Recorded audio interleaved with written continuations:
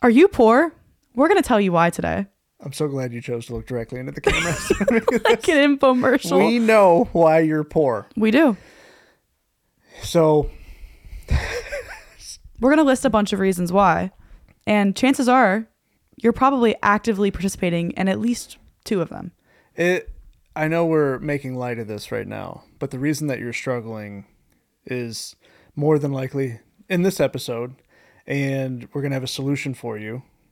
And it's going to be a big time change, actually. And you'll see, here's the thing about change also, is a lot of people don't, not only do they not recognize which change they need to make, even if they do recognize the change, they don't think that it's going to create enough of a result for them quick enough for them to make the change. So it's actually easier to stay the same. So we're actually going to go over, when we go over these handful of reasons on why you stay poor without even your recognition of it, once you recognize it, you'll be able to make the change and you'll have an instant result. I think that's the important piece, is if you go through each of these and recognize which one you are, you'll have an instant result from it and you'll be better tomorrow, literally. Imagine 90 days after. Yeah. You're just going to have compounding results from that, which is really exciting. You won't even recognize what your financial situation looks like in 90 days if you just change something now. Yeah, I mean, even in 30. Yeah. I mean, that's actually what's crazy about this. So, okay, the absolute number one that I see without question, especially in young people, especially in people below 30. If you're above 30, there's a good chance that you either have a house, you maybe have an asset or some sort of savings. But if you're below the age of 30 and you're poor, most commonly I see two things. One, you have a car payment, and two, you rent your own apartment by yourself, which is a great way to keep yourself poor, because the car note, not only just a car note, they typically have two. Because why have one car if you can have two? Because the society in us, what's been built into us is we need to replace a car every 3 to 5 years. And if the old one's not even bad enough yet, we just go get a new one because we justify to ourselves why we need a new one. Oh, I'm going to put many miles on this one, so I'm going to get another one as a daily driver, and then I'm going to use this. That way I can put the miles on this, but this will hold its value even though it's not going to. I see that all the time, especially in my car people. You used to be a car person. I used to. You were a big car guy. You still are a car guy. Ask me how I know. Okay. Because I experienced it. I was 23 with a Z06 Corvette and a daily driver Cobalt with the intentions of getting another one. Okay, so... Like, that's 3 huge liabilities that were only going to steal from me for the next 5 to 7, 8 years. I would assume that a big change you made would have been getting rid of some cars and rearranging that situation. So what did you do to rearrange that situation? How did you change that? First thing I did was sell the Corvette. Okay. And then if you've listened to any of our other podcasts, you know a little bit of my story. We highlighted my story. Like, that's right around the time that I let everything go and started trying new things, and then fought homelessness for 4 or 5 years. That way Aisley didn't have to. Thank you. That way I could just pass the wisdom to you and you didn't have to experience it. And then, got the first business like really up and running, and then, been full-time in real estate for a decade now. So that was really the first step. The first step was recognizing that not only is this stealing from me today and right now, but the lost opportunity cost from the money being spent on it is now going to cost me money and opportunity for the next 10, 12, 15 years. Okay. From one car, it will take a decade of your life. Wow. Okay, so what about the rent situation? So the rent situation is people typically over rent in the beginning. They either rent too early or they over rent. Okay. Right? Now, there's always going to be situations where, like, hey, you're 18 and you got to get out. I get it. And you got to live somewhere. But combining incomes with friends and acquaintances or people that you have the ability to live with is extremely wise, in my opinion. And or if you have the ability to rent and you happen to have the ability to buy and you choose to rent, I don't think that's wise either. You're going to have... This is the endless battle. Should you rent where you live or should you own where you live? I am in the camp of you should own where you live, because if you're young, especially, you can buy something or be involved in something that you can have rooms rented out to other people or another unit rented out to other people. And now your living expenses have been cut in half and or possibly eliminated in the space of where you're actually living. So I think that's really wise. So most people are going to call that house hacking. I don't care what you call it, but I just know if you have the ability, right, to get into something and someone else can be in that similar space with you and take the expense while you get the benefit, you need to do that. Okay. Are there any like exceptions to that rule? Exceptions to that rule, in my opinion, if you are, so you and I talked about this. I also talked about it with your dad. Okay. Is that I didn't want you to house hack. Okay, why? So 2 reasons. One, you had the financial capability and the income and the wisdom and the experience to graduate through that quicker. Really quick, I feel like we should note that I just bought a house for anybody who hasn't watched. So that's what we're talking about. I just bought a house. That makes sense. That we needed that context. That does help. Yeah. So now that you've purchased your first home, you're in your house, you bought it well, you have instant 30, 40 grand in equity, in my opinion. Like, you've created money out of thin air, right?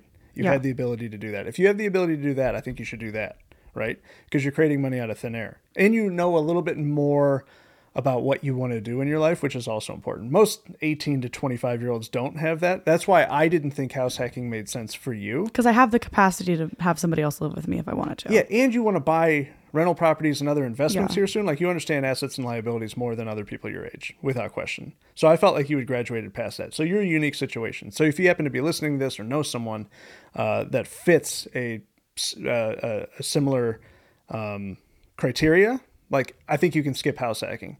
But if you're somebody who is literally just trying to get out of the house for the first time ever, you're not experienced in financial literacy, and you're just trying to make ends meet, like, you should have other people around you. That way you guys are pooling your income together and making rent cheaper. That way you can actually spend on something that comes back to you. Okay. So the biggest argument to this we will get is either young people or people who just don't have the credit score or the experience to buy a house financially. What would you say somebody should do if they want to buy a house, if they don't think that they can yet? So they should start focusing on their skill sets. Okay. Because the number one creator of your income is your skill set. Yeah. That's it, right? So that's the other reason that I felt you had graduated past the point of, like, oh, you should house hack. Because if you're a young woman, 18 to 24, I don't know if you should house hack by yourself, just because of safety reasons. Like, if you had a duplex, I would never want the tenant to know that you are the owner. Yeah. Right? Yeah. Like, I would want management to separate from that. I think that's wise, because what ends up happening is if you're living there alone and you've got somebody in the other unit who's knocking at your door at 2 a.m. if there's a problem. Yeah. Like, I would never want that to happen. So I think there's different limitations and situations, and you should take it case by case. But the number one reason why I see young people really, really struggling is they have all these monthly payments that are taking from them between credit cards, car payments, rent by themselves, or over renting themselves because they think they can do it, and then they have a single life change, and then they're struggling to make ends meet. That's the number one. And then they go into debt further to, like, sustain their lifestyle. That's the number one reason that I see young people struggling. The second reason we have is you're worried about your credit score. Yes. And what we mean by that is that people put their credit score, they value their credit score more than their own financial health. Okay. Give me an example of a situation or something that you would see that would explain that better. So I watch people, one, they're scared of credit bureaus, they're scared of the IRS, they're scared of all these agencies, and they're literally crippled by fear in their actions and their spending. Okay. So I see people, they have $100 left to their name, and they have $100 Discover card bill as an example. They will pay the $100 Discover card bill and not eat versus eat and then try to work with Discover and or be late on the Discover. It's astonishing to me because, well, I don't want my credit score to go down. Why does your credit score matter if you don't have any money? If you don't have any capability to put money down on something, to truly buy something, own something, and or make the payment comfortably, what's the point of credit? Now, I'm not arguing that this country isn't built on credit, because it absolutely is, and that you should, if you can, you should have strong credit, like if you're financially capable. But I think what you should do is focus on your own financial health first. Like, I would rather you have a 300 credit score and $100 grand in the bank than an 800 credit score and and $30 in the bank. The other day you made a comment and you said, I don't know if we should say that on the video. I'm going to get you in trouble. Because you don't want it to be taken out of context. But until you clip it and put it as a short form content. Which I will put it on the internet out of context. Then it can be clipped out of context, and we'll have a great time with everybody. All the comments will be so mad at you. You said that you would rather somebody just not make their credit card payment to be able to live. Yeah. So explain that. How did you word that? I think it's if you are struggling financially, let's say you have, first of all, the average American has like 8 credit cards. If you start looking through the statistics and the data, it's bananas. Yeah. But let's just say you got a couple credit cards, 2, 3 credit cards. You're in a life situation, you have no money, you're trying to make ends meet, and you got this couple $100 payment for credit cards each month. I think it's stupid to pay the credit cards because your credit score isn't going to do anything for you anyways. So that's $600, $500, $400 that you're giving to this $1 trillion corporation would be much better used in your pocket for you to be able to build stability and build out of the situation that you're in. Even if your credit score sucks for 5 years, I don't actually know why it would matter. Because what if you had enough money to just pay 12 months of rent up front?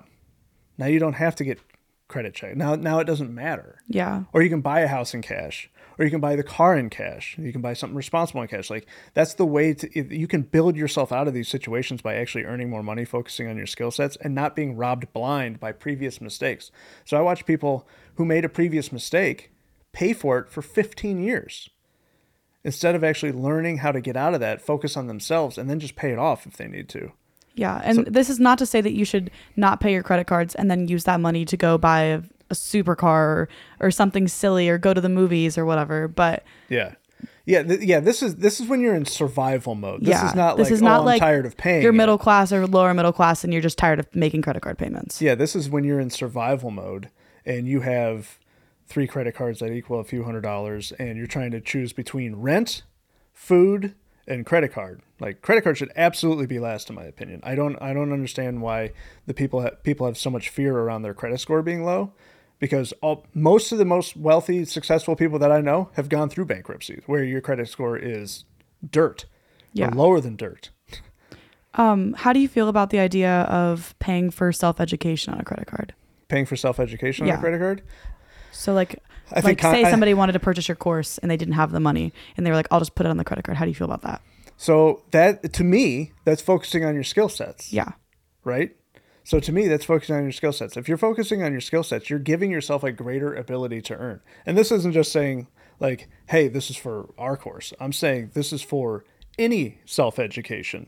Yeah. Like, should you go into debt for self-education? I think with the proper context, yeah, because what you're doing is you're trying to advance your life. So you have 2 options.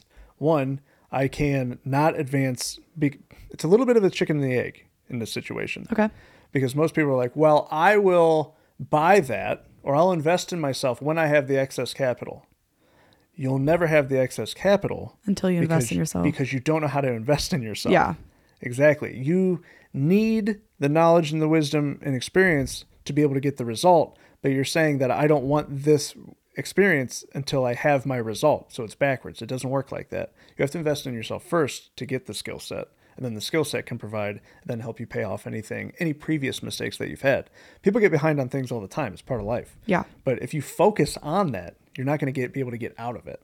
Especially if it's a valuable skill set that you're learning. Yeah. If you take yourself and apply yourself to I almost feel like putting it on a credit card would apply the pressure to you to take that skill set, learn it, and use it. Depending on the personality type, yes. Okay. Some people are going to get in debt and just be crippled by fear and become completely stagnant. Yeah. Other people are going to go, I got to make that payment. I'm going to get to work because I got the wall behind me now. Yeah. So it really depends on the personality type. Okay. So you're saying... But it can be absolutely beneficial, yes. All right, so the overall point we're making here is the credit card, your credit score is just not important. Your credit score is not important. Okay, in the grand scheme of things.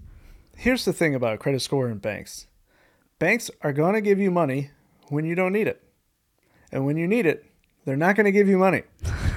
So focus on you, become your own bank, build up your own bank, and then you're not going to have to worry about credit score and all these other things. No joke. Not only do I have no idea what my credit score is right now, I can't remember the last time I ran a line of credit. I actually looked it up not that long ago. Not the credit score. Like, it has been 4-5 years since I've run a line or an application for anything for myself. Yeah. It's because we no longer need to. When you started, you had bad credit because you had all those credit cards through college and things like that. Yeah. Yeah. How did you get your first property if you didn't have a good credit score? Yeah. Oh, I guess you don't need a great credit score. Okay. Perfect. Awesome. I guess you don't need to worry about the credit card payments, the student loan payments. I could throw that one in. Most people skip their student loan payments before credit card payments. Yeah. Which actually, ironically enough, doesn't really make sense to me. Okay. Because the student loan payment is typically amortized, so it's on a plan. Yeah. It has a minimum payment that'll actually get you to a payoff date.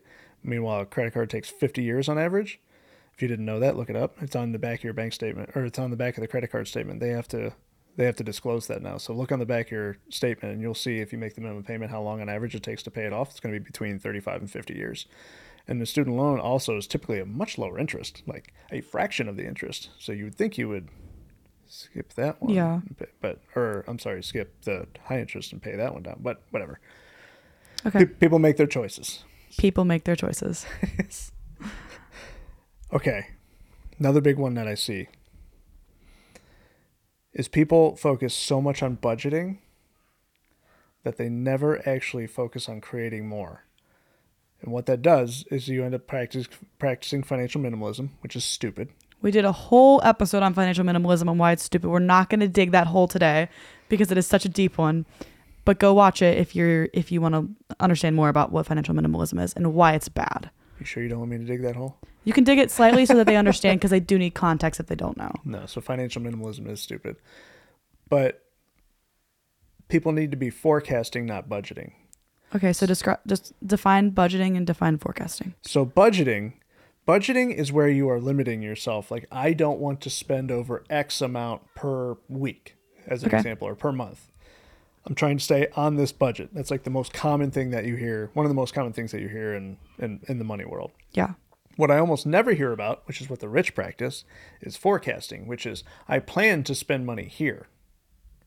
So if you plan to spend money somewhere, not only will you stay in creation mode, so you will be working through these problems, creating new solutions for old problems, and make more money, because that money has to be forecasted out. And when it goes out, it goes into an asset in which the money will come back and then be able to replenish itself. Yeah. That's what's so important about the difference between budgeting and forecasting.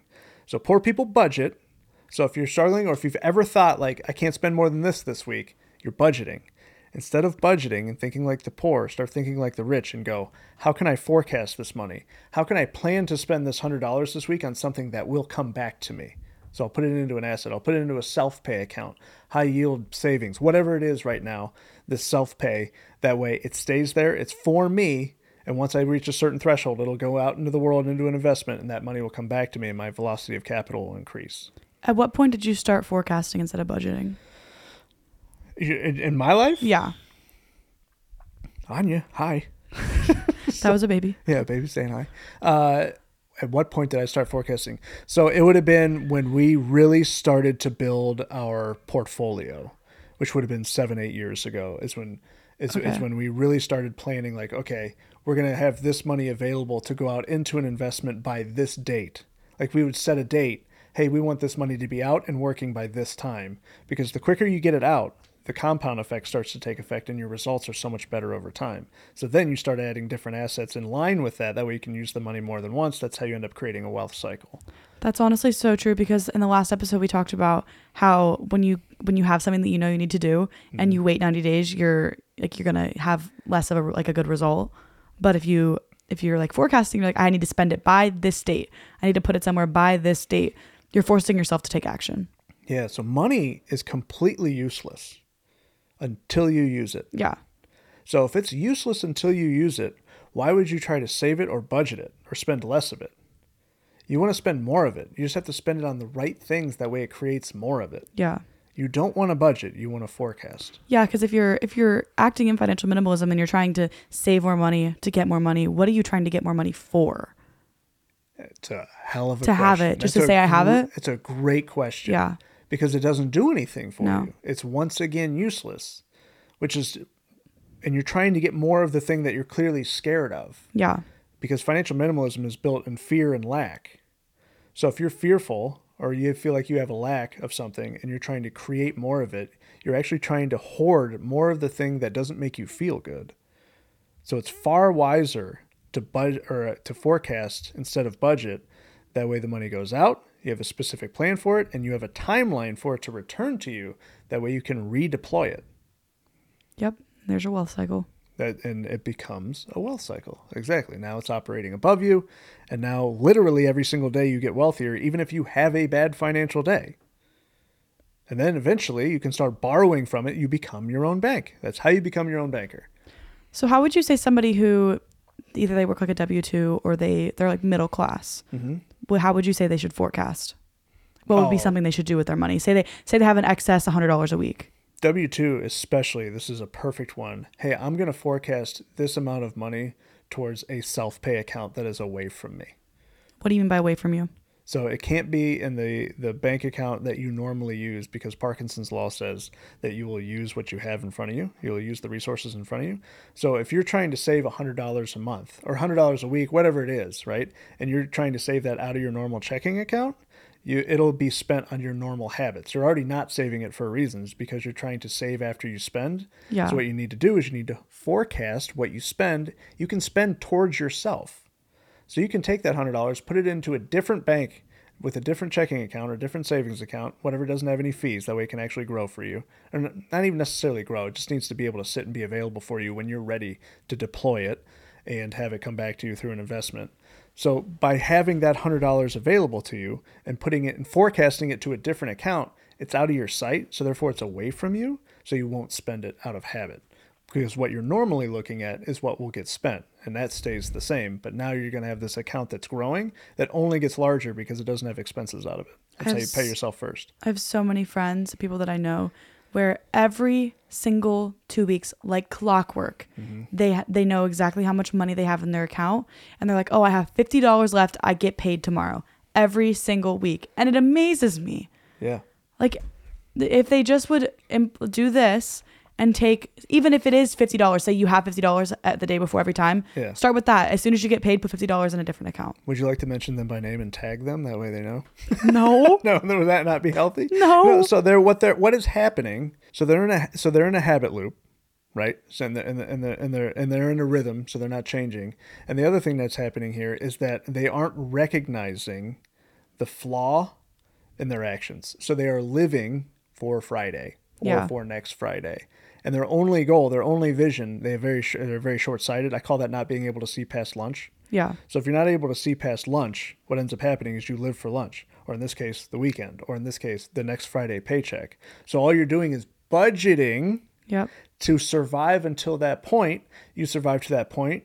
You then have a splurge, because that's typically what happens. You're like 3 days before you have, I have $150 left. Let's go buy a new pair of shoes. Now you have availability.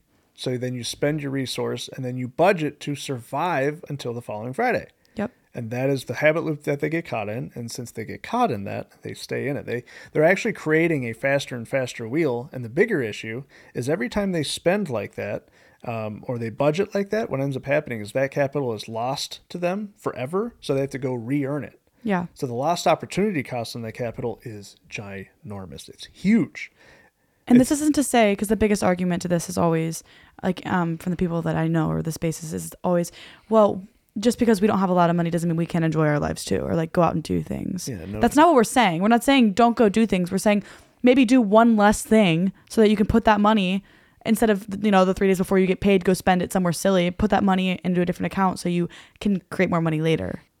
One less bar tab, one less weekend of nicotine, one less party, one less going out to dinner will result in thousands and thousands and thousands of dollars of compounding growth. And then you can take that money and put it somewhere else. Yeah. And when you invest it, later you'll be able to add that one more bar tab. All you got to do in this situation is take one step and put it into a bank account, or go open a new bank account at a different bank that you don't have access to, like just through your app or through your phone with a transfer or a debit card. Don't get a debit card, and just put that in there once a week. And you'll be blown away about how quickly it grows. And then you'll be able to use it on something that actually comes back to you. That's how I started when I was 16. Mm-hmm. When I worked at a Little Caesars, a little pizza shop. Hot and ready, baby. Hot and ready. When I worked at Little Caesars, I want to say my paychecks every 2 weeks were like $400, $450 or something like that. Mm-hmm. And every single time I got paid, whatever my paycheck was, I would take 20% of it, because at the time I was living with my parents. Mm-hmm. And I would take immediately 20% and put it into my savings account, and I wouldn't touch it. So we'll end this specific topic with this thought, and that your self-pay cannot be a 401k. Yeah. Because you have absolutely no control over it. And If you want to not get rid of your 401k, fine. But you have to have something that you have control of that is liquid and available to you to capitalize on an opportunity. It cannot be in a retirement account that you don't have access to. And or if you pull from it, because my people are going to be like, I'll just loan from it. If you pull from it, it loses its compounding growth and then it's completely worthless. So that is unacceptable as well. It has to be something that you have access to that you control. And if you're confused or you're angry at that statement, we have a video on that too. It's called 401k is the devil. Go watch it. Okay, the unscalable. This is where the middle class is most delusional, is that they try to trade time for money. My favorite comment when you say that the middle class is delusional is every time on short form you get somebody else is delusional. Someone else. They're talking about you. It's not me, but I'm sure others are, because you are limited in your time. Yes. So if everyone's got the same 24 hours, and if everyone traded their time for money, everybody would have around the same amount of money, depending on how much they work. But that's not actually how money works. You get paid for value, not time. And a great example of this is any professional athlete. They play for 3 hours a day, 2 hours a day. Sometimes they have days off. How much do they make? Hundreds of millions of dollars a year. How much do you work? 8, 10, 12, 14 hours a day, potentially 6 days a week. How much do you make? 60 grand. It's not by time. It's by value. It's really, really difficult to replace someone at a high level in a professional sport that's creating billions of dollars in revenue consistently. Meanwhile, if you look around you right now, if you're in a cubicle style job, this is how it really hit me. I looked around on our sales floor and I looked around. There was 500 other cubes. There was 500 other Todds sitting next to me at the exact time. If I quit, they took one of those $4.99 and put them in my cube. I wasn't valuable. I wasn't creating any value. I was just spending time there. That's the problem. So most people, they want to try to create more capital by working more or working longer. And now I'm not saying that there aren't hard times and there are difficult times where you're going to have to work more, especially to create value. But if your whole idea is to always trade time for money, you will always be limited in your growth and you'll always get a diminishing return over time because you're not always going to feel good. You're going to get older. You're going to get less productive. So therefore, for you to ever get rich or for you ever to become financially free, you have to stop trading time for money and start recognizing that value is what actually gets you paid. So how do you create more value during the time that you work? That way you can actually get paid more. I feel like a lot of the time you'll hear like friends or people around you, they're like, oh, well, I want to do this, so I'm going to add another shift next week. Oh, man, the dogma in that. The dogma. The dogma. Oh, well, I'll just ask if I can pick up another shift, or I'll ask if I can have somebody else's shift if they don't want it on the schedule. And then they work a double instead so that they can afford to do something. Here's the best part about that. If they forecast instead of budget, that would be super valuable. Yeah. Because they would have extra to put into their account that they control that can go out to an investment and come back to them. They would actually secure their freedom or quicker by doing that. But just like you worded that, they're doing a double to be able to afford something. Yeah. It's just a thing. If you're working the double and you're working more shifts so that you can take that money and invest it, if you're trying to free yourself later, that's different. It's not the same thing. That's seeing past lunch. Yes. But if you're just working a double because you want to take a vacation in 2 weeks. Oh, it's even tough to listen to that because that's exactly why the double gets worked. Yeah. Or I'll pick up an extra shift too. And all of these can compound negatively together. So you can be budgeting, right? So you're trying to live below your means, but you won't. You're working extra shifts to try and pick up extra to pay for a credit card that you have because you bought a thing. Yeah. See how that just sped up the rat race wheel faster? Like your struggles only grew. Like your benefits didn't grow. Yeah. Only your downside did.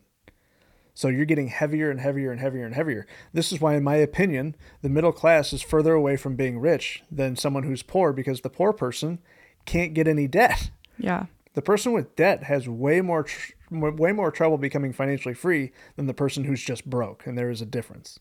And time doesn't scale. Time doesn't scale. But you know what does? What? What does scale? Your skill sets. Your skill. Yes, that's and your value. You're absolutely right. Yeah, that and then we'll get into hiring and building, and we don't need to. When you're working for a company, you're putting value into the company, not yourself. Yeah, it's just Exactly. People Yeah. don't recognize that. They think they're putting time into something. They're not putting time into something. They're putting it, like, the company only keeps you if they get $1 return out of it. Yeah. That's how it works. They're It's just building off of you and your skill sets. yeah, people don't recognize their own supply and demand. Yeah. Like, if you have a super high supply, which is me on the sales floor with 499 other sales cubes next to me, and low demand because of the job that I was in, like, you're not going to be paid very much. I think my salary every year was, I think, 25,000. Yeah. Between 25 and 35,000, somewhere in there was my last job. And last Monday I made 107,000. So, like, and it wasn't because of time. Like, I worked okay, so just a quick example of a case study and a story of, like, how time doesn't scale but value does. Purchased a property for $60,000, rented it for $850 for every month for 14 months. And so we're just going to call that 10 grand roughly in profit. And then we sold it for 120. So we cleared out 107,000 net after fees, and that 60 made 72 grand Yep. in 14 months. Here's the best part. I walked through the house one time, and it was a few days before the closing of the sale. So if I never worked on it, there wouldn't have been any value by the way most people traditionally think of trading time for money. You can't trade time for money. You have to trade value for money. You have to recognize how to build more value through your skill sets. And it's something that's kind of beaten to our head from a time that we're young. Like, you have to trade time for money. You have to work. You have to go and work 8 hours to make money. Mm-hmm. And you're almost undoing that as you get older. It takes time. Yeah. I think that's the other thing too, is when people want to change, maybe they even understand, like, I know I'm trading time for money, but everything else is just going to take too long. They don't recognize that it's not going to take the 20 years to unravel the bad habit. It might take 6 months. Yeah. So it's going to change, and your results going to change quicker than you recognize. So you actually become financially free quicker than you think you will, because your good decisions have compounding results. So the results get better over time. So your first good decision might create a $500 result. And your second good decision, you would think, like, oh, it's going to be $500 again, so I'll have $1,000. Like, no, the next one has a $5,000 result. So now you're at $5,500. And then you just do that a few times, and pretty soon you have more money than you even know what to do with. Cinco.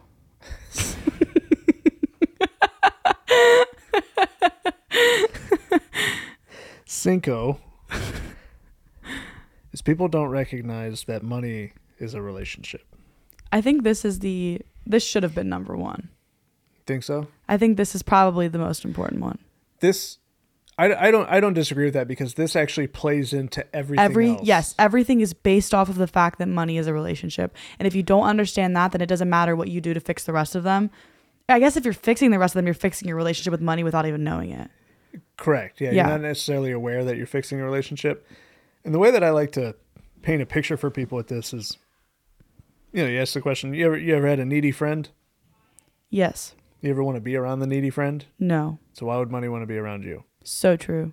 Yeah, so if you're needy for money, or you're disrespectful to money, just other examples of, if you're disrespectful to your girlfriend or your wife, you're probably not going to stick around. If you're disrespectful to your boyfriend, probably not going to stick around, right? So if you're disrespectful to money by constantly spending on liabilities, constantly budgeting, trying to practice financial minimalism, not wanting to be around more of it, not being respectful of more of it, you're not going to have any available to you. Like, what you have available to you is going to be spent, and it's going to go to things, which is going to put you back on the time, the rat race wheel of spending more time for money, and then you just start the cycle over and over and over again. And pretty soon you're in a habit loop that you don't even know that you're in. Yeah, but I feel like it's like anything else, where if you're greedy with it, you're not going to have more of it, especially if you're scared of it or insecure. It's like you said, a boyfriend or a relationship. If you're insecure in the relationship, it's going to fail. Yeah, and the insecurity is where it's internal with you. So most people, they get mad at money. Yeah.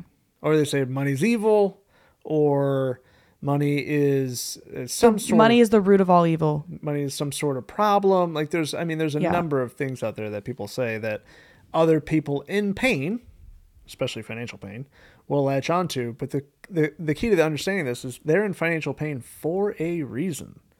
It's not because the money did anything to them, because the money's not doing anything to them. If you put money on a table, it doesn't go anywhere. It doesn't do anything. I feel like a lot of people also have a financial trauma for money. For sure. Like, growing up, especially if you grew up poor or even middle class, there's always a fear of talking about money, Nobody ever talks about money. There's a Oh. stigma around it. Oh, so what you're saying is just the topic of it being so taboo Yeah. actually causes a bad relationship with it because it doesn't have any communication. Yeah. Or the opposite is it's talked about so much, but it's talked about in a negative way that it's beaten to your head that it's negative. Like if you grew up and your parents constantly fought about money or fought about how they were spending money, you're bound to have a bad relationship with money. Yeah, because they're trying to budget, but when spending, Yes. there's never enough. They're trying to get Yeah. to the weekend. They're trying to get to that Friday. The old adage, money doesn't grow on trees. Yeah, or parents are sharing. Yeah, the old or money doesn't grow on trees. Or parents are sharing their finances with you, but they're making you feel like you're like if you are built, your family's poor, and they're like, we're poor, we can't afford to do this, we can't afford to do that. You're gonna have a bad relationship with money. You're gonna be scared to spend money because your parents were scared to spend money. Yeah, it feels like a scarce commodity, Yeah, which goes all the way. Like we said, these all correlate together, which correlates back to trading time for money because the only actual commodity that is scarce is time. Yeah, Yeah, because dollars get printed more every single day. I feel like there's a statistic that like married couples, the like leading cause of divorce or like arguments is money. Oh yeah. Yeah, It's a huge statistic. yeah, It's 80. It's not necessarily the top reason, but 80 to 90% of divorces and breakup have financials listed as a reason. Not necessarily the top reason. Yeah. But it's listed as a reason. Think about that. And like you said earlier, most of the time, like the people who are having these issues and they are like, money is a cause like of our divorce. It's like the root of our problems. They want more of it. It's very interesting. You want more of the thing that's hurting you. You want more of the thing that you're so uncomfortable with that it's causing you problems. Yeah. Because people don't understand that it's a relationship. It's not this is just a thing and a tool and that's it. I do believe that money is a tool. I'm not arguing that. No, it's a tool and it does have value, just not in the way that people are thinking. And if you think of it like any other tool, if you try to build a car and the only thing you have is a hammer, it's not going to go very well. You're disrespecting the tool. You're using it in the wrong fashion, right? Yeah. So money to be used as a tool has to be used in the correct way. So then the question becomes, well, how do I use it in the correct way? That's when you become more financial literate. Like you start studying money, you start understanding when it goes somewhere. I can ask myself the question, if I put it into this, does it come back? So if I go buy a liability, if I go buy a car and I'm not ready for it, all the way back to our first example, if I go buy a second car, I already have one that works, but I want that one. Yeah. Am I going to have a compounding positive result or negative result from my money? Well, it's going to be compound negative because now you're going to have to trade more time to pay for it.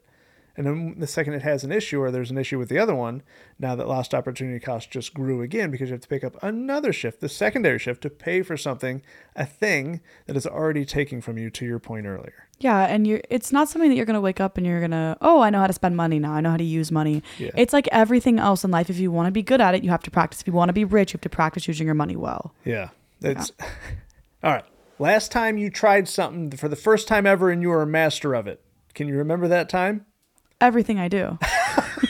I'm great at everything. I'm the best at everything. Yeah. Silly goose. Yeah. So every time, like whatever hobby you have, right? So you're good at volleyball. Yeah. How many hours do you think you've played volleyball? I can't estimate hours, but I can tell you that for my first 2 years of volleyball in middle school, I spent probably 2 hours a day for like 4 months straight for 2 years and was awful. And you were still bad at it. It took like 3 years of really practicing to get to the level of good that I would make a team, like a good team if I tried out for it. Right. Yeah. Exactly. So my next question is usually how long have you practiced money? And most people stare at me with a blank eye like, You practice money? what do you mean practice money? Yeah. You've never practiced it before. You've never sat down and watched a video and learned about money. Anything you are good at, you've practiced with. Yeah. And then everybody else is sitting down and going like, well, money's evil or money's bad or it's corruption or it's a problem because I'm not good at it. But yet they've never practiced it with a single conscious thought ever. Yeah. It doesn't make any sense. But if they're good at baseball, how many hours do you have in If you're baseball? not good at baseball, you don't say baseball's bad. Baseball's ruining lives. That's not what it is. Right. You're just not good at it. When you put right, or you've never practiced it. Yeah. And if you have practiced it, you haven't practiced it enough to become competent at it. Yeah. That's all money is. Money, like, instead of thinking money as a tool, if you're struggling with money, think of it as your hobby. Exactly. Because whatever hobby that you enjoy doing, that's why it's a hobby. You can enjoy handling money. Oh, yeah. You It's can like one of my enjoy favorite things. practice. Yeah. Yeah. If you let yourself enjoy it, you can enjoy it. Money doesn't have to be a bad thing. Yeah, it doesn't have to be this taboo, terrible thing. Yeah. I actually enjoy practicing money now. Yes. Yeah. And it's funny how when you do that, it comes back to you. Yes. And then it becomes even more enjoyable to deal with and creates more options. Then other people see you do it and they go, how are you doing that? You said that you and D a few weeks ago, you told me you guys play a fun little game where you put money into your account. I think maybe you or D told me this. Okay. And then you try to see how long you can go without putting more money into that account. That's like a way you guys practice your spending. Yeah. Yeah. Yep. Yeah. So we'll forecast for something. Right? Yeah. Whatever the investment is, whatever it is. I don't have an example off the top of my head, but like we'll forecast for something and we'll have an expense account, right? So what we'll do is we'll put like, just to keep us like super sharp, we'll put into our expense account like what we think we can live off that month. And then our goal is to make it last more than the month. And we'll get like super aggressive with it to the point of we'll put less than our monthly expenses in it and try to make it last past the month by creating more elsewhere. And like we'll play a game of like, all right, we can't use any of the money that we normally make. We have to create new money. Yeah. But that's putting you in the headspace of creating. It's Yes. putting you in a growth mindset. It's not, you're not doing this out of a scarce mindset. You're not trying to make yourself spend less money. You're forcing yourself to create more money. Yeah, I think on the YouTube channel, we're going to do a challenge where I'm not allowed to use any money that we already have, any assets that we already have, Any connections. Any connection. Yeah, that's the tough part. That's the tough one because it takes so long to network sometimes. No connections that I have, none of the relationships that I have, and create an extra $250,000 to go buy a Ferrari in cash from $0. I'm only allowed to use my experience and my wisdom and my mindset. That's it. And whatever Just skills, purely- and whatever just purely what's up here. and whatever skill sets I have. Yeah. Yeah. That's going to be interesting. Yeah. So, But it really will prove that money's a relationship. that's the whole goal of it. Yeah. The goal of it isn't even the Ferrari. It's to show that you Like- can be at zero.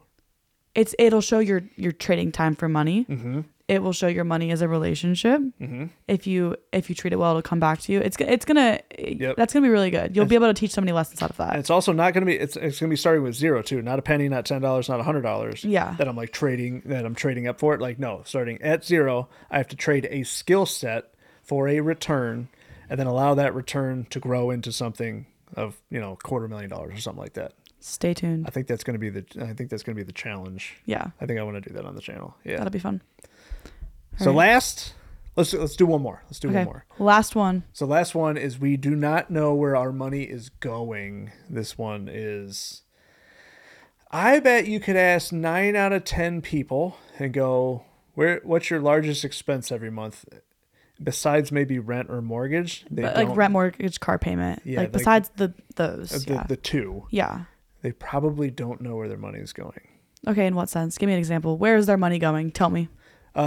Most commonly, after working with literally thousands of people through their finances, most commonly it's going out to eat. That's a huge one that they don't realize is racking and stacking up. So food outside the household is what I call that. And Amazon. Amazon's a big one. Amazon's the next one. I would just like to give you a quick shout out. What was your DoorDash bill? Like maybe let's say like 2 years ago. $2,500 a month. That is unbelievable. Did Yeah. you know it was happening? Were you consciously aware of that, or was that something that you realized it and you were like, ooh?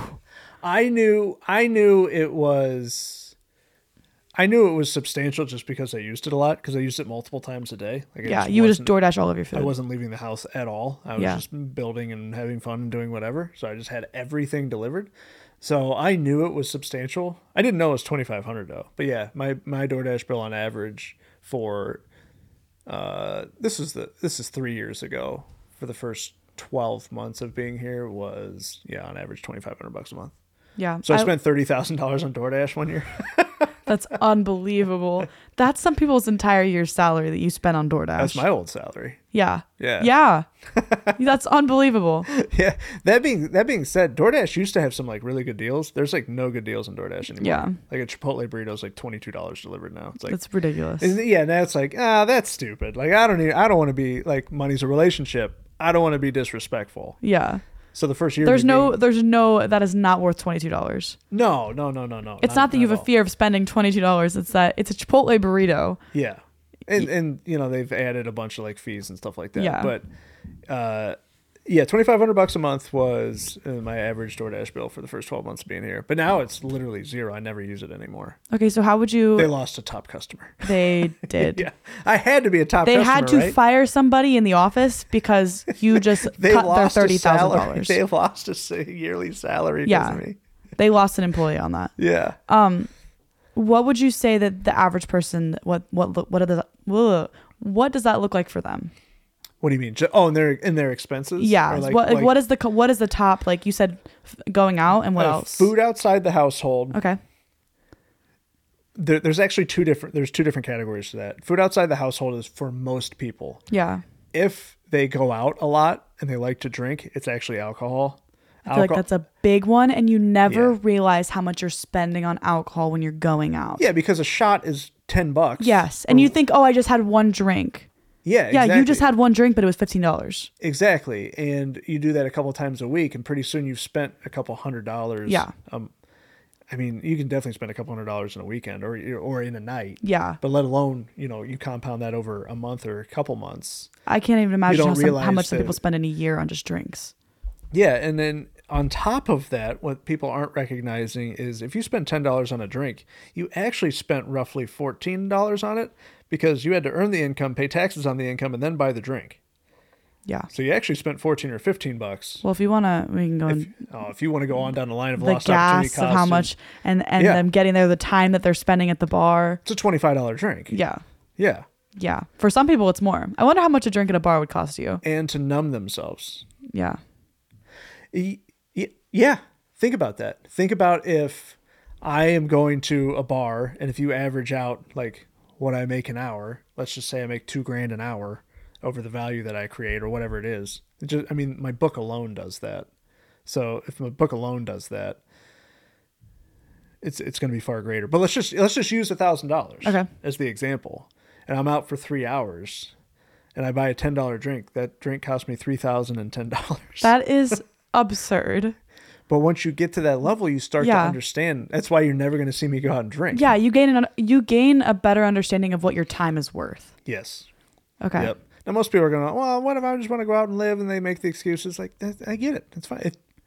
It's your decision. I don't want it for you more than you want it for yourself. Spend your I'm just here time to how you educate. want to, but just understand the effect of how how it affects your life. Yeah. If you're aware of what you're doing, Yes. it's a success. If it's something that you value in yourself and you're spending that time, that's fine. If you're aware of it and you are actively choosing to do it with an understanding of what that time costs you, that's fine. Yeah. But if you are trying to budget to survive till Friday and then upset about it and mad at money and mad at your employer, That's different. that is the ultimate failure. Because in my I hear that a lot. I travel a lot, and I Yeah. hear that a lot. You travel a lot. I've taken 25 flights this year so far, and I still have like 7 more. That is amazing. Yeah. So I've taken 25 flights this year. I've traveled a lot. While And- having more money than you've ever had today, Yes. ever. But a lot of the time, people, especially people who are close to me, but not close enough to understand my financial situation and how I make my money or just how I live, they're Yeah. like, you're spending so much time traveling. You're gonna be poor. You're gonna be You're broke. gonna lose all your money.